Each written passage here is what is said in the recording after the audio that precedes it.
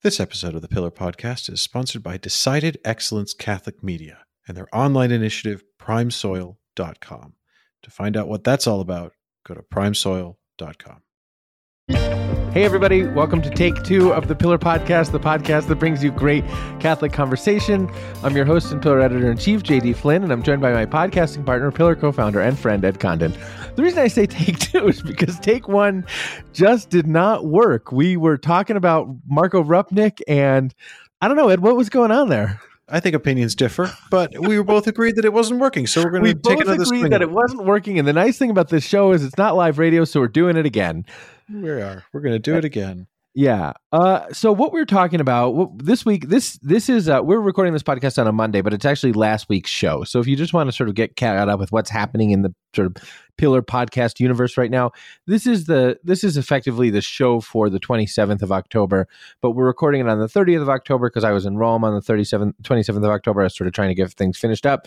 And there are two big stories that emerged out of Rome last week, and we're going to talk about them both. What we're going to try and do is give you kind of an accurate. There was a lot of misinformation about both of them. So we're going to try to give you sort of an accurate picture of the reality of them, and then we'll tell you what we think it means and all of that. But Ed, do you want to? So there are two big things that happened in Bella Roma last week. I would say one big thing and one medium-sized thing. Whoa, which is the big one in your mind? Rupnik. Okay. The synod was an inevitability at this point. Marco Rupnik became Father Marco Rupnik again last week, didn't he? Well, he was always Father Marco Rupnik. He was, actually. That's true. Never been removed from the clerical state. He's not been removed from the clerical state all along. He's been Father Marco Rupnik. We've been calling him Marco Rupnik because he was expelled from the Jesuits. But actually, I think that's probably it's probably an incorrect use of our own style guidelines. Well, no, I don't think so, because he was always a cleric, but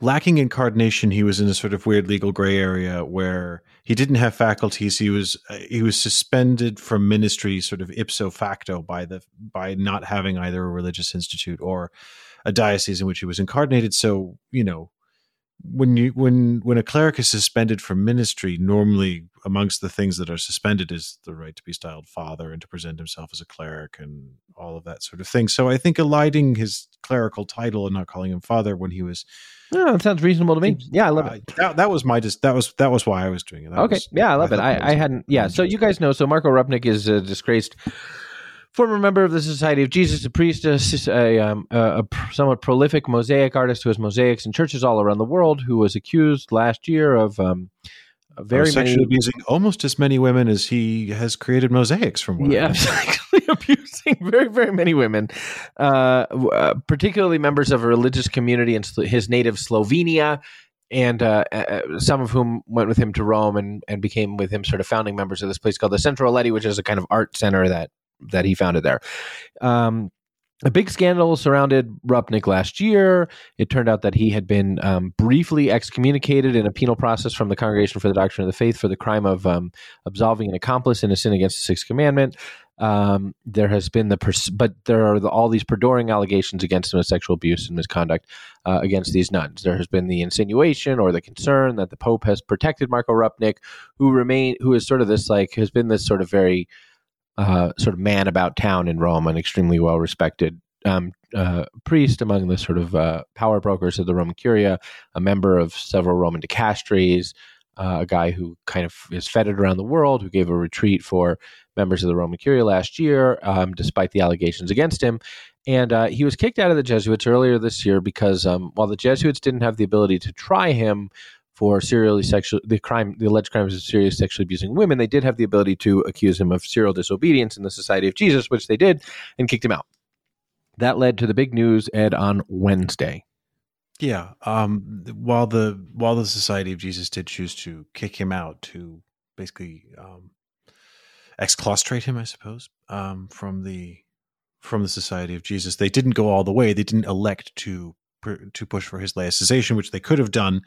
And I mean, we've reported previously and explained how and why they could have had Marco Rupnik laicized. In fact, the Congregation for Clergy has the faculties to laicize priests who do things of the kind that Marco Rupnik was kicked out of the Jesuits for. That is to say, not the grotesque spiritual and sexual abuse or the blasphemies against the sacraments of which he's serially accused, but just the disobedience to his superiors that the dicastery for clergy has the competence to handle laicizations for those reasons, and I mean does. I mean, it's publicly known in dioceses, certainly in this country and around the world, that they laicized guys accused of far less than Marco Rupnik was, but the Jesuits elected not to pursue that.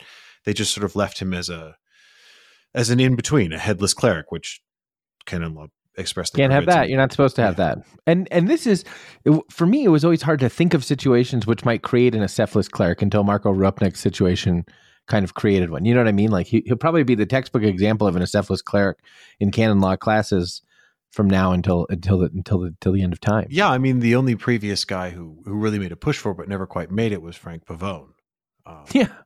Really wanted to be an acephalous cleric. Wanted to be an acephalous cleric in every way. Yeah. Mm-hmm. Yeah, that's right. So anyway, but then on Wednesday last week, it started to emerge.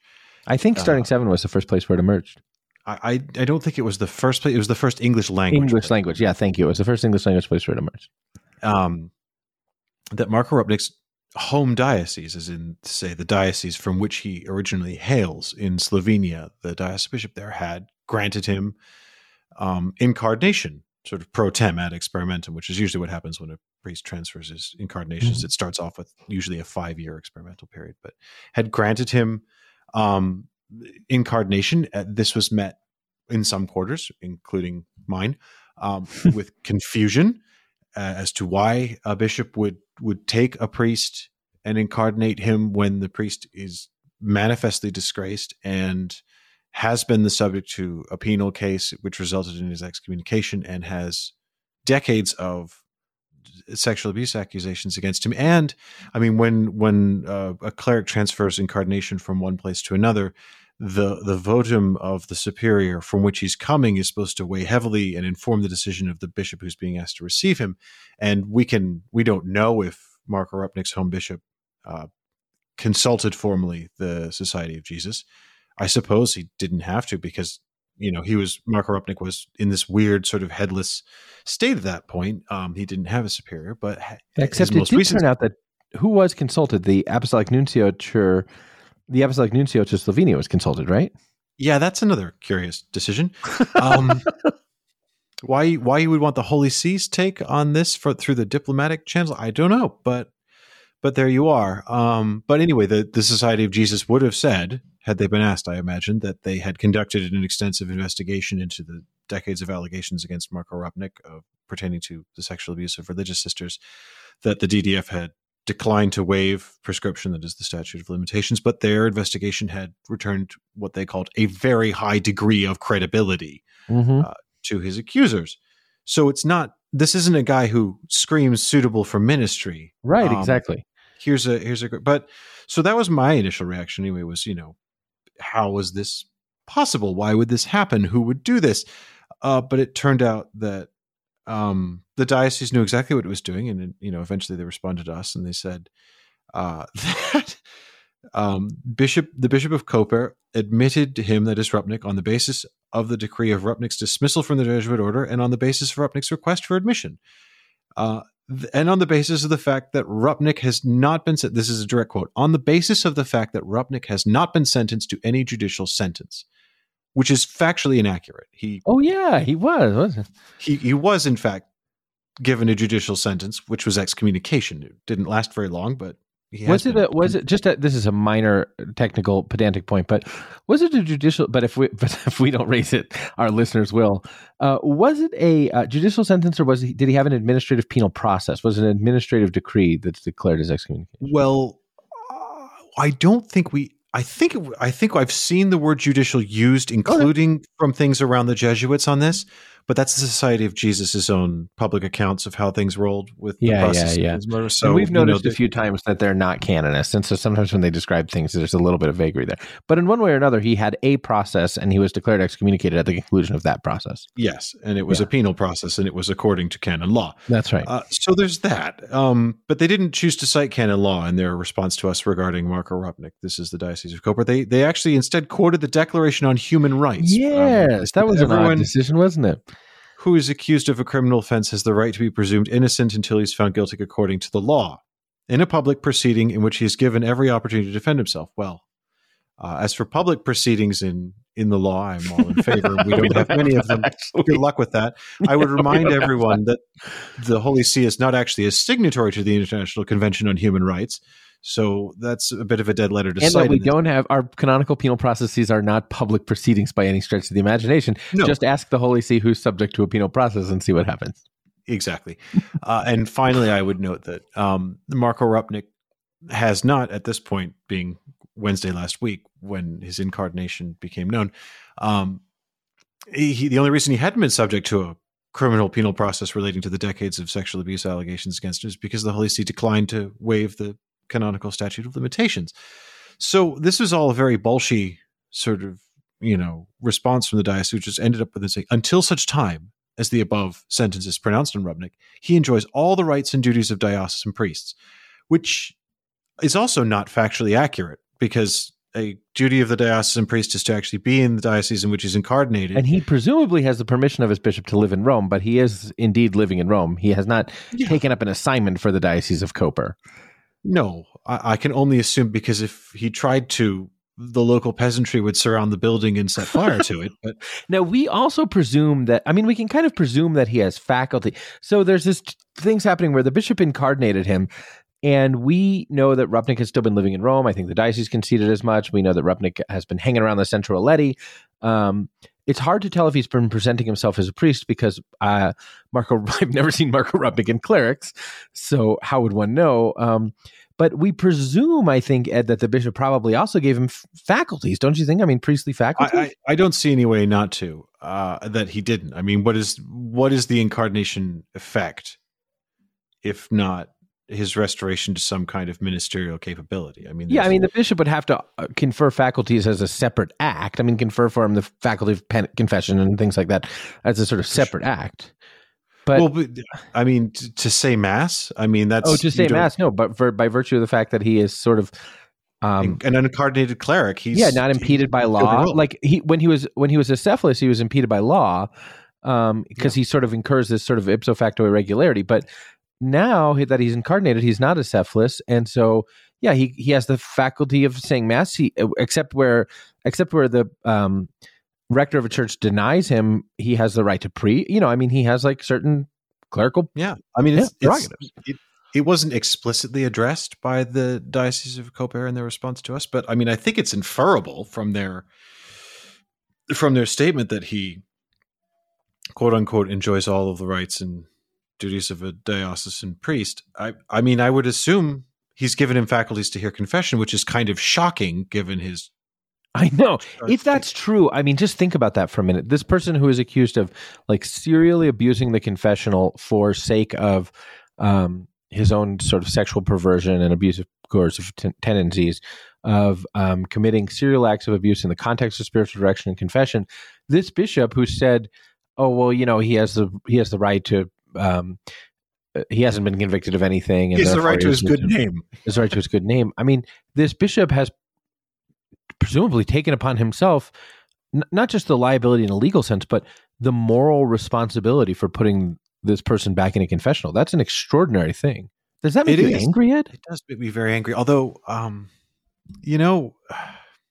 do we want to talk about my anger issues now? We can talk about my anger issues in the bonus episode. Okay, that sounds fine. The bonus episode, by the way, if you're a subscriber to The Pillar at pillarcatholic.com, you can get our weekly bonus episodes where we talk about things like Ed's anger issues. I didn't realize I had them, but apparently I do. But I think it's actually good for me. And we'll explain. I'll explain. I have a whole theory. And there's medical data to back it up. But this bishop has effectively, what we learned is that this bishop, if indeed he's given Rupnik confessional faculties, has taken upon himself the moral responsibility for any way in which this person might continue to do the thing which he's alleged to have done dozens of times, namely abuse the sacrament, defile both the sacrament and the dignity of a person by sexually coercing persons in the context of the sacrament. That's what we learned on Wednesday. Yes. And that answer of the bishop, he hasn't been convicted of anything. He has a right to his good name. It struck me as like the quintessential pre-2002 answer to questions about priests accused of abuse and neglect. Like, why are you? No one's tried him of anything. Don't gossip. Don't rumor monger. We're giving him a chance. It struck me as like it seemed almost encased in amber, like one would vivify it to create a dinosaur in Jurassic Park. That this bishop would just think that answer would fly and would not be met with widespread scandal, demoralization. I don't know. I disagree with you there. Because I mean, I was more surprised. Like I thought, if anyone was going to give this guy a shot and give him some faculties and restore. Honestly, I thought he'd be incarnated in the Diocese of Rome because the Cardinal Vicar. Kind of waiting for that because we've been noticing the Cardinal Vicar of Rome. So the Bishop of Rome is Pope Francis, but the person who runs the Diocese of Rome is the Cardinal Vicar of Rome, and we've been noticing the Cardinal Vicar of Rome like giving the Pope a great deal, or giving Rupnik a sort of great deal of credibility in recent months. Not just credibility, but like openly rubbishing the actual criminal processes to which he has been subject and things he has been convicted for. Yeah. Just like, I mean, Cardinal De Donatis, the vicar of the Diocese of Rome, I mean, he's been crossing streets to pick fights on behalf of Marco Rupnik. Yeah. So I figured, why not? And maybe this was their, I mean, I have a theory, and this is a theory, but I have a theory that actually having him incarnated in his home diocese in Slovenia was actually what they worked out. Like they were going to do it in Rome, and somebody said, look, we all agree Marco Rupnik's a great guy, and we love his bizarre, sick, soulless, wide-eyed mosaic artwork. But even we agree, those other people out there, those unenlightened people who take a dim view of using... The pillar is going to...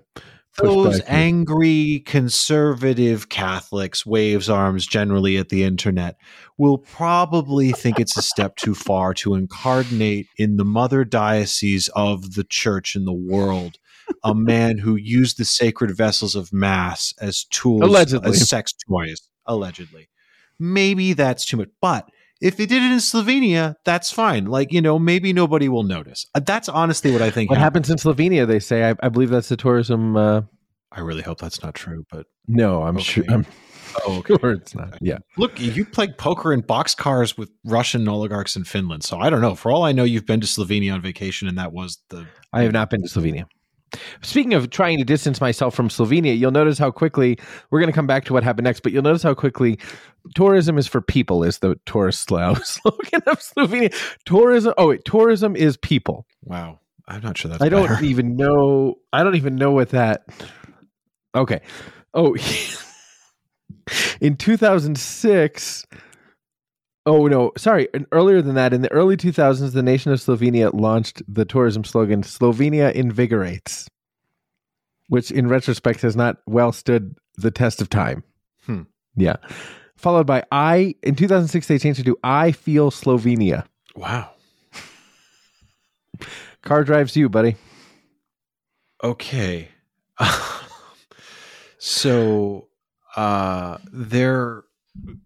wow. Okay, I'm just trying to get my head back on track. So that's my theory, is that actually the intention originally was to incarnate Marco Rupnik in the Diocese of Rome so he could hang out at the Centro Liti, as he's been doing all of this time, and carry on exactly before, as though none of this unseemly business, living like he's always been living. Yeah, all of this unseemly business of all of these, these women who complain about his sexual abuse. We just pretend that all didn't happen, and that somebody had at least enough gumption in and around the orbit in Rome to say that this is probably too far. And I mean, what strengthened this theory for me is the way in which the Vatican press department, when this all blew up on Thursday, had a sort of glib stock answer ready, which is, Paolo Ruffini, the prefect for the Dicastery of Communications, arguably the most senior layman in the Curia. Probably not. I mean, by rank, I suppose he's the prefect of a dicastery, but in terms of actual power, I think probably the most powerful layperson there's a religious sister who's basically the COO of the Vicariate of the Vatican City State, and I think that's probably... Yeah, and actually, she's not technically a member of the Roman Curia, but also a person of high import is Sister Natalie Burkhardt. Yeah, thank you. I've never successfully come even close to pronouncing that. Who is the undersecretary for the Synod Secretariat, but effectively the CEO of the Synod on Synodality. Yes. Yeah. So they probably are the most senior lay people. But anyway, But anyway, Paolo Ruffini had an answer ready when he was asked, is the Pope going to do something about this bishop in Slovenia incarnating Marco Rupnik? He said, every diocese has its own bishop. Like, sort of, what's it got to do with the Pope? It's, I've met Paolo Ruffini once, and he was a charming and professional man. And yeah, we had a very lengthy meeting with him in which we found him to be a perfectly professional. Yes. I wouldn't go so far as to accuse him of deliberate irony and saying, in implying that what interest has the Bishop of Rome in what other diocesan bishops do in their diocese? Yeah, right, exactly. Because that's not exactly characteristic of our Holy Father Pope Francis's style of governance.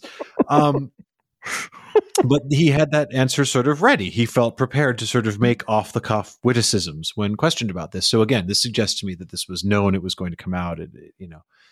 This was likely to happen. But I mean, it really was a perfect storm. Mm-hmm. Perfect storm. You can't control the weather. In this case, for the Holy See, the Rupnik scandal on Thursday, the day after we found out about all of this, or it's first started leaking out when it was really substantiated, and we had comments from the diocese and everything. The Roman Curia really couldn't stop stepping on rakes for the whole day. We had a lady theologian for the Synod on Synodality at the press conference say that it was really important that as part of the synodal process, the church and the church hierarchy learn to sit at the feet of women and listen and learn, which jived badly on a day when it was quite clear the church hierarchy had no interest whatsoever in sitting at the feet of, let alone listening the victims of Marco Rupnik, learning from the victims of Marco Rupnik. Then Cardinal Robert Prevost, who's the prefect of the dicastery for bishops, so basically the guy who runs all the Vos Estis investigations into bishops accused of misconduct themselves or of maladministration in the investigation of clerical misconduct under the norms of Vos Estis Lux Mundi, was asked about the Pontifical Council for the Protection of Minors' plea to the Synod last month that they front and center the voice and experience of sexual abuse victims as part of the synodal listening process, basically saying, if you are looking for the peripheries, the marginalized, the spiritually poor, the wounded, this would be them. Could you hear from them? And so he's asked about that. And he said, look, sexual abuse isn't really what the synod's about. Yeah. So, I mean, it was the subject was raised a couple of times, but it would be wrong to focus on. He said that's not what we're here to talk about, is basically what he said. Right. So that wasn't great. At this point, that was sort of strike two in the day of, the big news outside of the synodal hall is Marco Rupnik. And inside the synodal hall, we had the sort of, sit at the feet of women and listen, except for the victims of sexual abuse. And then asking the prefect of the dicastery for bishops about it. And he said basically, well, no, we're not really here to talk about victims of sexual abuse or listen to them. So let's not, change the subject, please. And then Pope Francis came to the synodal hall to make a speech in which he decried the scandal and scourge of clericalism in the church. For a moment, you thought maybe he's honest to God, I thought, here he goes. All right, Pope Francis is going to weigh in. Daddy's coming to town. There was so much profound pushback that day. There was so much, not so much in the press hall where people were not asking questions about Marco Rupnik, but elsewhere, on Rome and the media, nobody who was called on was asking. No one was called upon to ask a question about Marco Rupnik, but elsewhere in the media and these things, there was so much clear pushback. I know so many people, and you do too, who said that finding out that Rupnik had been incarnated and presumably been the recipient of priestly faculties was just extraordinarily demoralizing. I mean, I think especially for priests in priestly ministry to find out, okay, this is. There is no reliable rule of law in any meaningful way whatsoever. If this we are into what was it Cicero who described it as, for my friends everything, for everyone else the law. Right, that's right. Yeah, I think it was deeply demoralizing for a lot of people. So I thought the Pope, when he was going to give a speech on clericalism, and I got the text of the speech and I started reading it, might address this, and then he said how unhappy he was that young priests in Rome go to ecclesiastical tailors to try on something. And then he said something that didn't even make sense, that to try on lace cassocks. And I have never in my life seen a lace cassock. I haven't either. But I mean, it's not just that he said he doesn't like it. He called priests going to places like Gamorellis and trying on hats. He called this a scandal. Yeah, and that's the right. Scourge of clericalism on the face of the church. that this is what is doing violence to the people of God, is priests trying on hats. And the people On of God said, Marco no. Rupnik Day. No. It's not the hats. It's not the hats. It's not the hats. So that was Thursday. And at this point, I think it would be fair to say, I mean, well, that was all that Wednesday? I think all of that was Wednesday, right? Was all that Wednesday? I think the speech and everything was Wednesday. I think you're right. The speech and everything was Wednesday. It was a long day. It was a long day. It was a perfect day. It was a perfect storm of a day in that we had Rupnik first thing. Then we had sit at the feet of women and not listen if they're victims of sexual abuse. Then we had I think the woman who said the thing about sit at the feet of women, this theologian, she wasn't asked about her talking about Rupnik. To be clear about that, that was a Nigerian theologian. I mean, she didn't know, probably didn't even know that the Rupnik thing was, and she was being entirely sincere. It was terrible timing. Looked terrible that there's this theologian there saying, the synod needs to value the experience of women. Yeah. And outside of the church, we're giving Marco Rupnik. That's right. Yeah. So no, she wasn't being sort of ironic or tone deaf. She was being sincere. It's just that was the timing of the thing. Yeah, that's right. Then you had Cardinal Prevost, and then you had Pope Francis saying, no, the real scandal of clericalism that upsets everyone is hats. It's the hats. It's the hats. It's the lace cassocks, whatever that is. Yeah. And so it was a demoralizing day for people who are paying attention to the news of the church. Some people were demoralized. I wasn't demoralized. What were you? I was drunk by the end of the day. I mean, I was so mad. I was, I had to do something to calm down because I was just going to be up all night fuming and fulminating. Did you say you were drunk by the end of the day? Yeah. Oh, I just didn't hear what you said. Okay. Well, teach his own. What do you do when you're so angry? What do you do when you're so angry that you can't, you feel like you're either going to explode, punch a wall, and you're trying very, very hard not to give vent to your spleen in a public setting because you have to cover the news. I think I probably experience, I think I probably just experience certain things differently than you do. I get sad about such matters. Oh, I don't get sad. I get furious. I know. It's different. I think it's actually why we're complementary, but I get sad about such matters. That may be. I found it a moment of beyond the sort of. I mean, I'm pretty sure I got some gelato on Wednesday night. That's possible. Drowned my sorrows in a little stracciatella. Yeah, that wouldn't work for me. Okay. But beyond being sort of furious about and on behalf of the decades worth of victims of Rupnik, especially those who had made the difficult decision to come forward and speak publicly about their experiences and everything they'd undergone and all of this stuff, I thought it was a moment of very important clarity. Like, this is the level of dysfunction at which the church is operating on this issue. I think you have, at one point, you described to me the response of the diocese, Marko Rupnik's new diocese of Koper in Slovenia, as a sort of, fossil. It's the perfect. Did I say that on this show, or did I say that on the first? But I can't remember if it was take one or take two. So. Yeah, I called it the perfect pre-2002 response.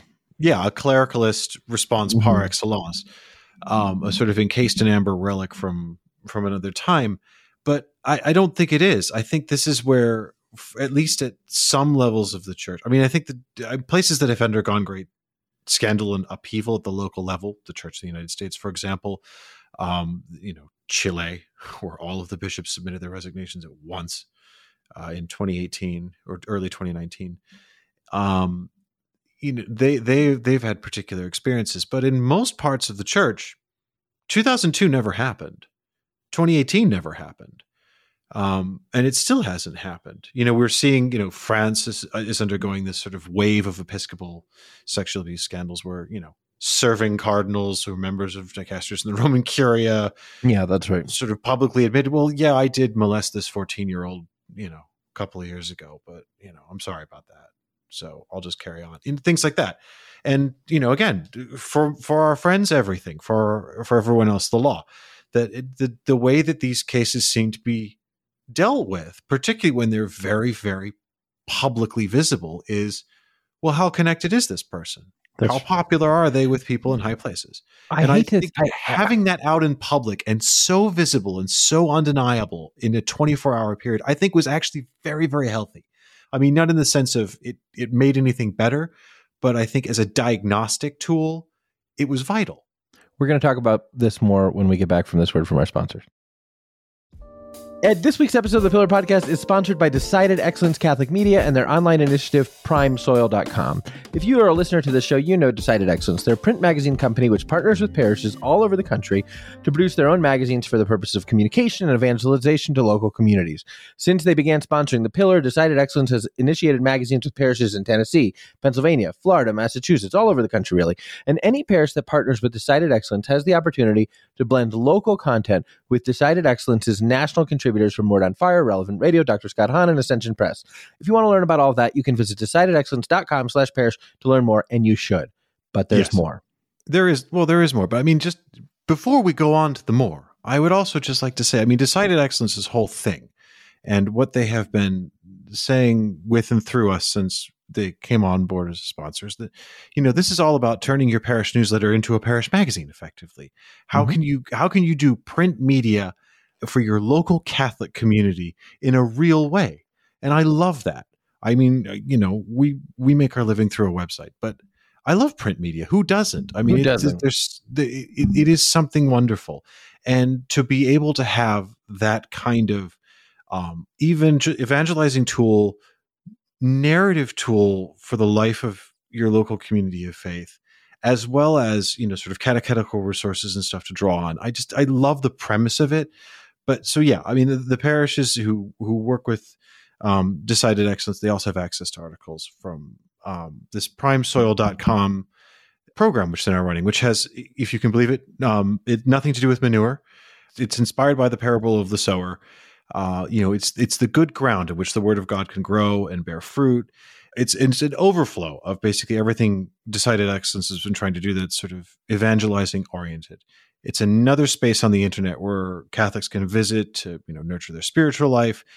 They've been gathering together Catholic men and women from all walks of life to share about their experiences of allowing the Word of God to bear fruit in their lives. And they've got new content up there almost daily, you know, gospel reflections from after Sunday Mass from a team of clerical writers, catechetical explanations, articles from laymen and women striving to live an authentic Catholic life in the world. So you can check all of that out at primesoil.com. And if you like what you see, subscribe to them. The subscription is free, so you can save all of your subscription dollars for the Pillar, please. Yeah. But wait, there is more. First, Decided Excellence Catholic Media and their print magazines, which are awesome for your parish, decidedexcellence.com/parish. Then Decided Excellence's initiative, primesoil.com, which you should definitely check out. And then listen to this. Decided Excellence is also a premium sponsor of the National Eucharistic Congress taking place in Indianapolis next July. Ed and I will be there reporting on the news of the Eucharistic Congress.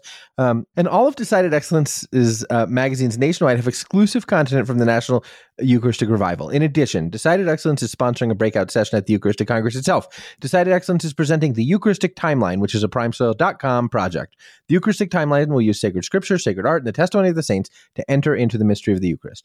The breakout will take a spiritual journey through time to examine key moments that God uses to reveal the truth of the body of Christ. Listen, if you have the privilege of attending the National Eucharistic Congress next year, consider signing up for the Eucharistic Timeline breakout session, because it's going to be really cool, and it's going to come from our friends at Decided Excellence Catholic Media and their new online initiative, primesoil.com. Check it out, primesoil.com.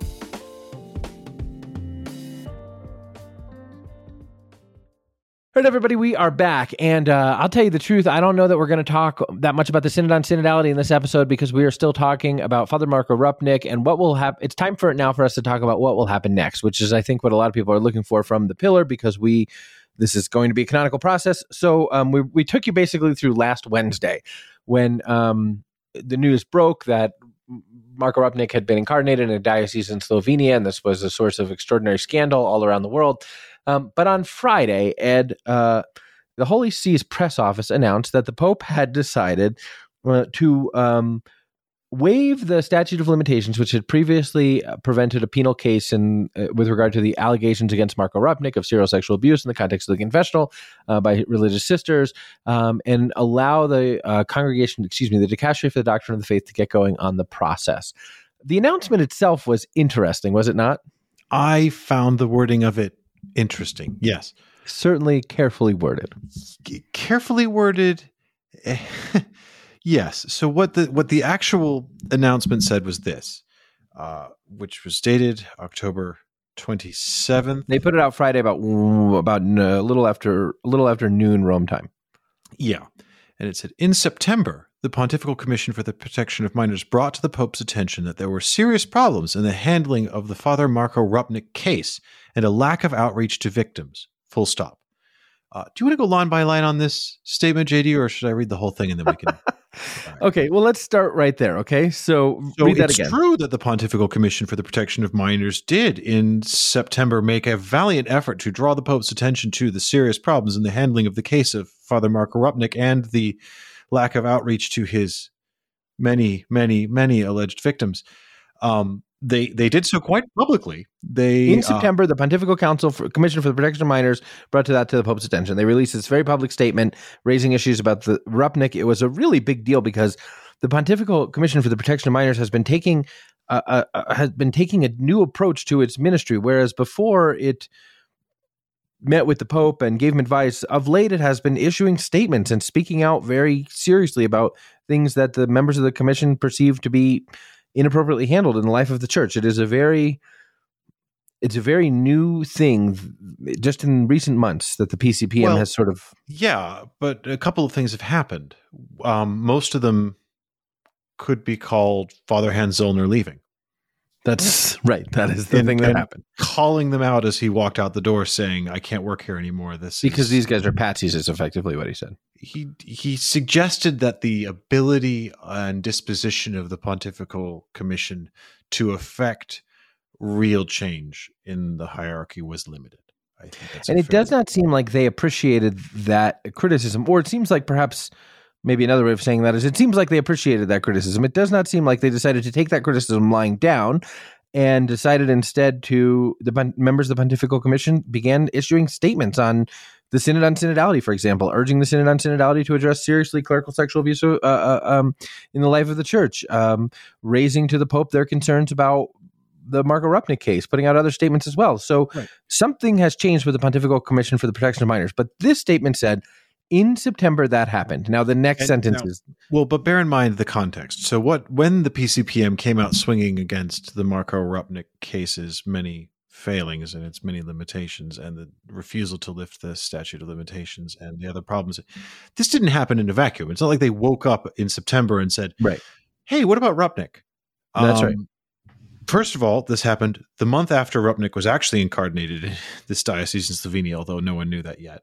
But no one knew that except Rupnik. Well, no one publicly knew that. I don't know who knew that already in Rome. Again, my knee-jerk thesis, which I hold to, is they were going to incarnate him in Rome. And that's because this is the other thing that happened in September was Cardinal De Donatis, the vicar for the Diocese of Rome, the Pope's vicar in his own Diocese of Rome, released a statement on this report that he had commissioned to look into the Rupnik case. Why? I'm not entirely clear, because Marco Rupnik was a Jesuit, not a priest of the Diocese of Rome, and Cardinal De Donatis had previously said on the record, in public, I was powerless to investigate Rupnik because he wasn't one of my priests. What he's alleged to have done was not taking place in a diocesan facility. It was all to do with religious communities and things like that. This is not my pigeon. It was not my job to prosecute this, and I never heard anything about it anyway.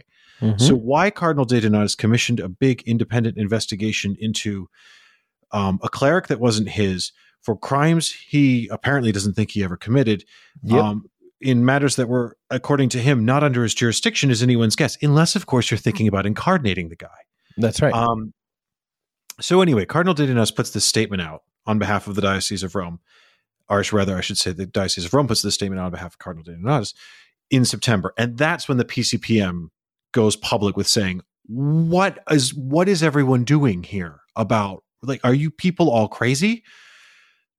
So that's the context in which the PCPM made this statement. It wasn't as if Marco Rupnik had just sort of vanished into the ether and no one was talking about him or thinking about him. Yeah. On the contrary, there was a serious effort underway in Rome to rehabilitate him. Yeah.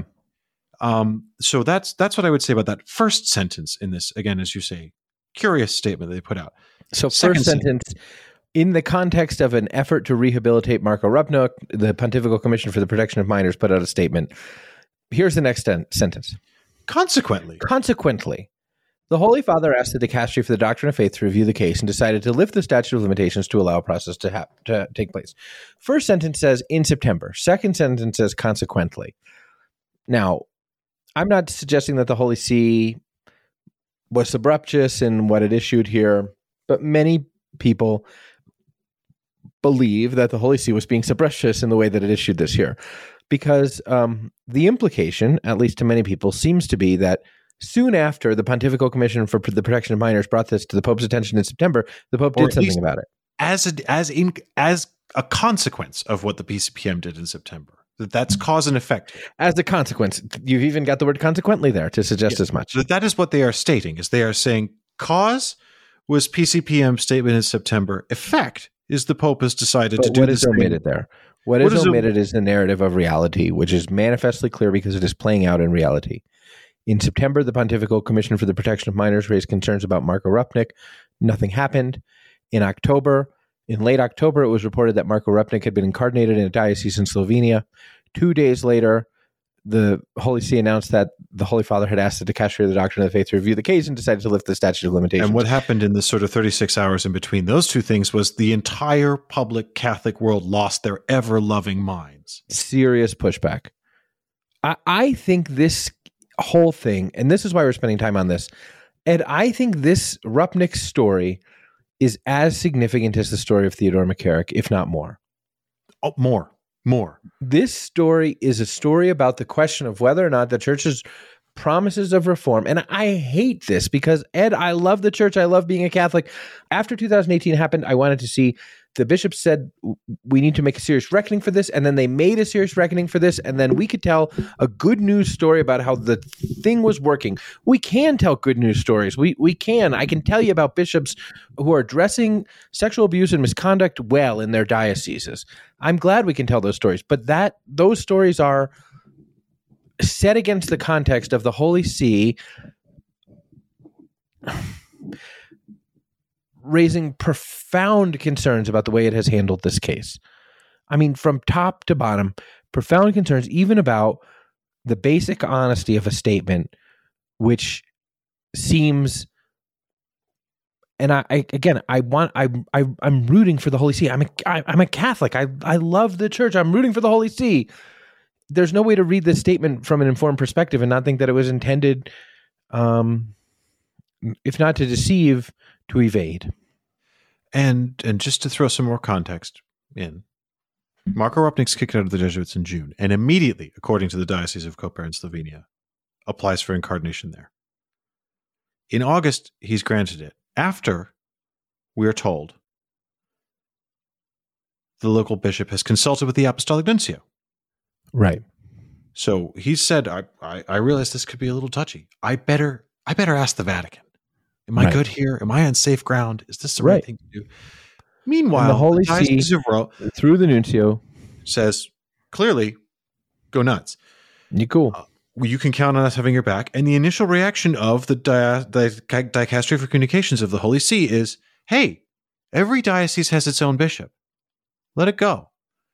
Yeah. Meanwhile, in the background, the Diocese of Rome is preparing a literal dossier to try and rehabilitate Rupnik. I mean, there is no other plausible reading of this chain. And then on Friday, after the statement comes out, there's a Vatican press conference, and people ask, journalists raise their hand to ask, what is it that motivated the Pope to waive the statute of limitations? What is it that motivated the Sala Stampa, the press office, to release this statement? And Mr. Ruffini, the prefect of the Vatican Dicastery on Communications, one of the top-ranking lay people in the church's governance apparatus, says, previously had a very ready and very witty answer on when asked about Marko Rupnik just a day and a half earlier. Says not once but twice, I have nothing to add to the statement. It's there's nothing to be flip or glib about here. This story is as important as McCarrick because McCarrick already happened. Zanchetta already happened. This is happening in real time. That an apostolic nuncio, effectively delegate of the Holy See, seems to be saying, yeah, those 17-ish allegations of spiritual and sexual abuse of religious sisters, as well as blasphemy against the sacrament. Yeah, as well as blasphemy against the sacrament, haven't been tried. And since they haven't been tried, we see no reason to prevent you from incarnating the guy. Well, they haven't been tried because we haven't allowed them to be tried. Because we haven't allowed them to be tried. Now, no, forget it. I was going to do it on the other hand, but there is no other hand. There is no on the other hand, because the normal arguments you make about the statute of limitations, and when I say you make, I mean one would make, about the statute of limitations. No, I make them too. The statute of limitations is not a joke. It exists for a reason. There are serious questions about justice, especially when you're dealing with accusations that go back decades. I've worked these cases as a chemist, and so have you, on opposite sides of the football. And it is very, very difficult in many occasions to locate probative, usable evidence for something that happened, usually in a very discreet place, usually without a lot of witnesses around, decades prior. That's a hard reach in terms of a legal process. But nevertheless, in cases of sexual abuse, the statute of limitations is routinely waived by the Dicastery for the Doctrine of the Faith. These cases are routinely tried by the Dicastery for the Doctrine of the Faith, and with way less to work with, way less evidence to go on than the number of firsthand accounts of alleged victims as have come forward in the Rupnik's case. I mean, the kind of detailed narrative and evidence that has been offered by the women who say they've been abused by Rupnik, and the numbers in which they've come forward to, first of all, the Society of Jesus, but through them to the Dicastery for the Doctrine of the Faith in the first place, is, really an extraordinary number that more than merits on the basis of what is habitually done by that same Dicastery, the waiving of the statute of limitations. There's, even accepting all of the arguments that are normally made in favor of the statute of limitations, especially for cases that are in some instances decades old, this is an exception, a clear and gaping exception, for which the legal power to dispense from the statute of limitations exists in the first place, and yet they didn't want to do it. That's right. This might be a little controversial, but it happens to be what I think, so what the hell. Rupnik, worse than McCarrick in terms of scandal and what it says about the state of the church. McCarrick was a scandal, decades in the making. How he came to rise in the church so high is a terrible thing for which we have not had, I would say, clear answers. The McCarrick report was not, I think, and we've written about this in the past, was not a helpful document in that sense. And I do not think it gave clear accountability. It blamed no one, basically. It sort of, was written in this weird passive voice of, things happened. And, the issue of how McCarrick was able to bribe his way to avoid scrutiny, either from ecclesiastical superiors or from people around him, or even, press in some cases, has never been addressed either in the McCarrick report or more generally. So McCarrick is bad. All of this to say, McCarrick is bad. He's also accused of, sexually harassing and molesting teenage boys. Also bad. Very bad, in fact. Terribly, criminally bad. Not getting an argument from me here, buddy. But Rupnik is even worse as a scandal. Because Rupnik comes after McCarrick at a time when we are supposed to have a far greater sensitivity to how a person of influence and position in the church can use and abuse that position of influence in the church and the friends and favors they've earned along the way to shield themselves from accountability and abuse. And what we learned in the Rupnik case is, actually, you can still almost get away with it. And honestly, the only reason Rupnik will now, I suspect, be laicized, and I suspect Marco Rupnik will be laicized, and he will be, but he'll be laicized in exactly the same way Theodore McCarrick was, which is there will be an accelerated, entirely private, without any disclosure of the details of the charges he's facing at the DDF, canonical extrajudicial process. And there will just one day in the next year, possibly 18 months, be a statement out of the DDF saying, Marco Rupnik has been convicted of an undisclosed number of undisclosed charges resulting in his laicization. And that's all we'll hear about it. Rupnik is worse than McCarrick because it came after McCarrick and we're supposed to have learned lessons. And actually, it's just being handled worse. Because here's the thing. When the McCarrick scandal broke in June of 2018, Theodore McCarrick was immediately out of all public life in the church. Yeah. He was put under lock and key. By the end of July, he'd been made to resign as a cardinal and was basically never seen publicly again. A year and a bit before he was laicized. Marco Rupnik is only going to be laicized because in the end, he and his buddies got greedy and tried to push him to get all the way back into public life. And just like McCarrick, when Rupnik is laicized, there will be a group of people. This is true for McCarrick. There will be a group of people in the Vatican who think that McCarrick/Rupnik were laicized at the altar of American alarmism. Mm-hmm. Yeah, I think it's entirely right. So now here's the question that I have come to a conclusion about, and maybe you haven't either, but it needs to be asked. And perhaps you have come to a conclusion about it. Where is the Lord in this? Suffering with the victims. Yeah, that's a good answer. It's where he always is.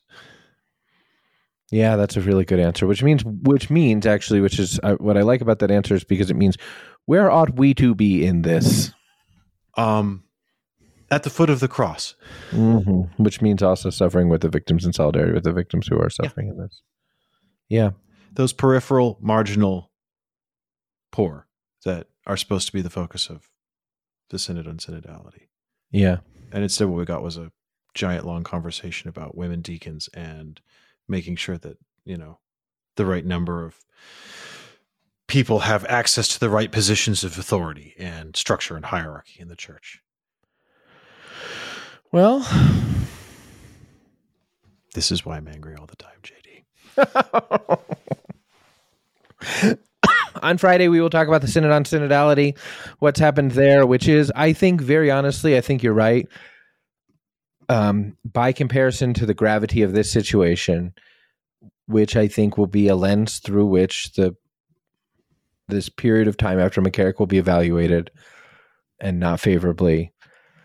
The Synod on Synodality seems a relatively trivial affair, to me at least, by comparison. On Friday, we'll talk about it. And what else is coming? Make promises. Maybe some real news will happen in the interim. That's true. This week's episode of the Pillar Podcast is sponsored by Decided Excellence Catholic Media and their online initiative, primesoil.com. To find out what primesoil.com is all about, check it out at primesoil.com. The Pillar Podcast is a production of Pillar Media and edited JD Production. Our executive producer is Kate Oliveira. I'm your host, JD Flynn. My podcasting partner is Ed Condon. We'll be back when the day is new, and we'll have more ideas for you.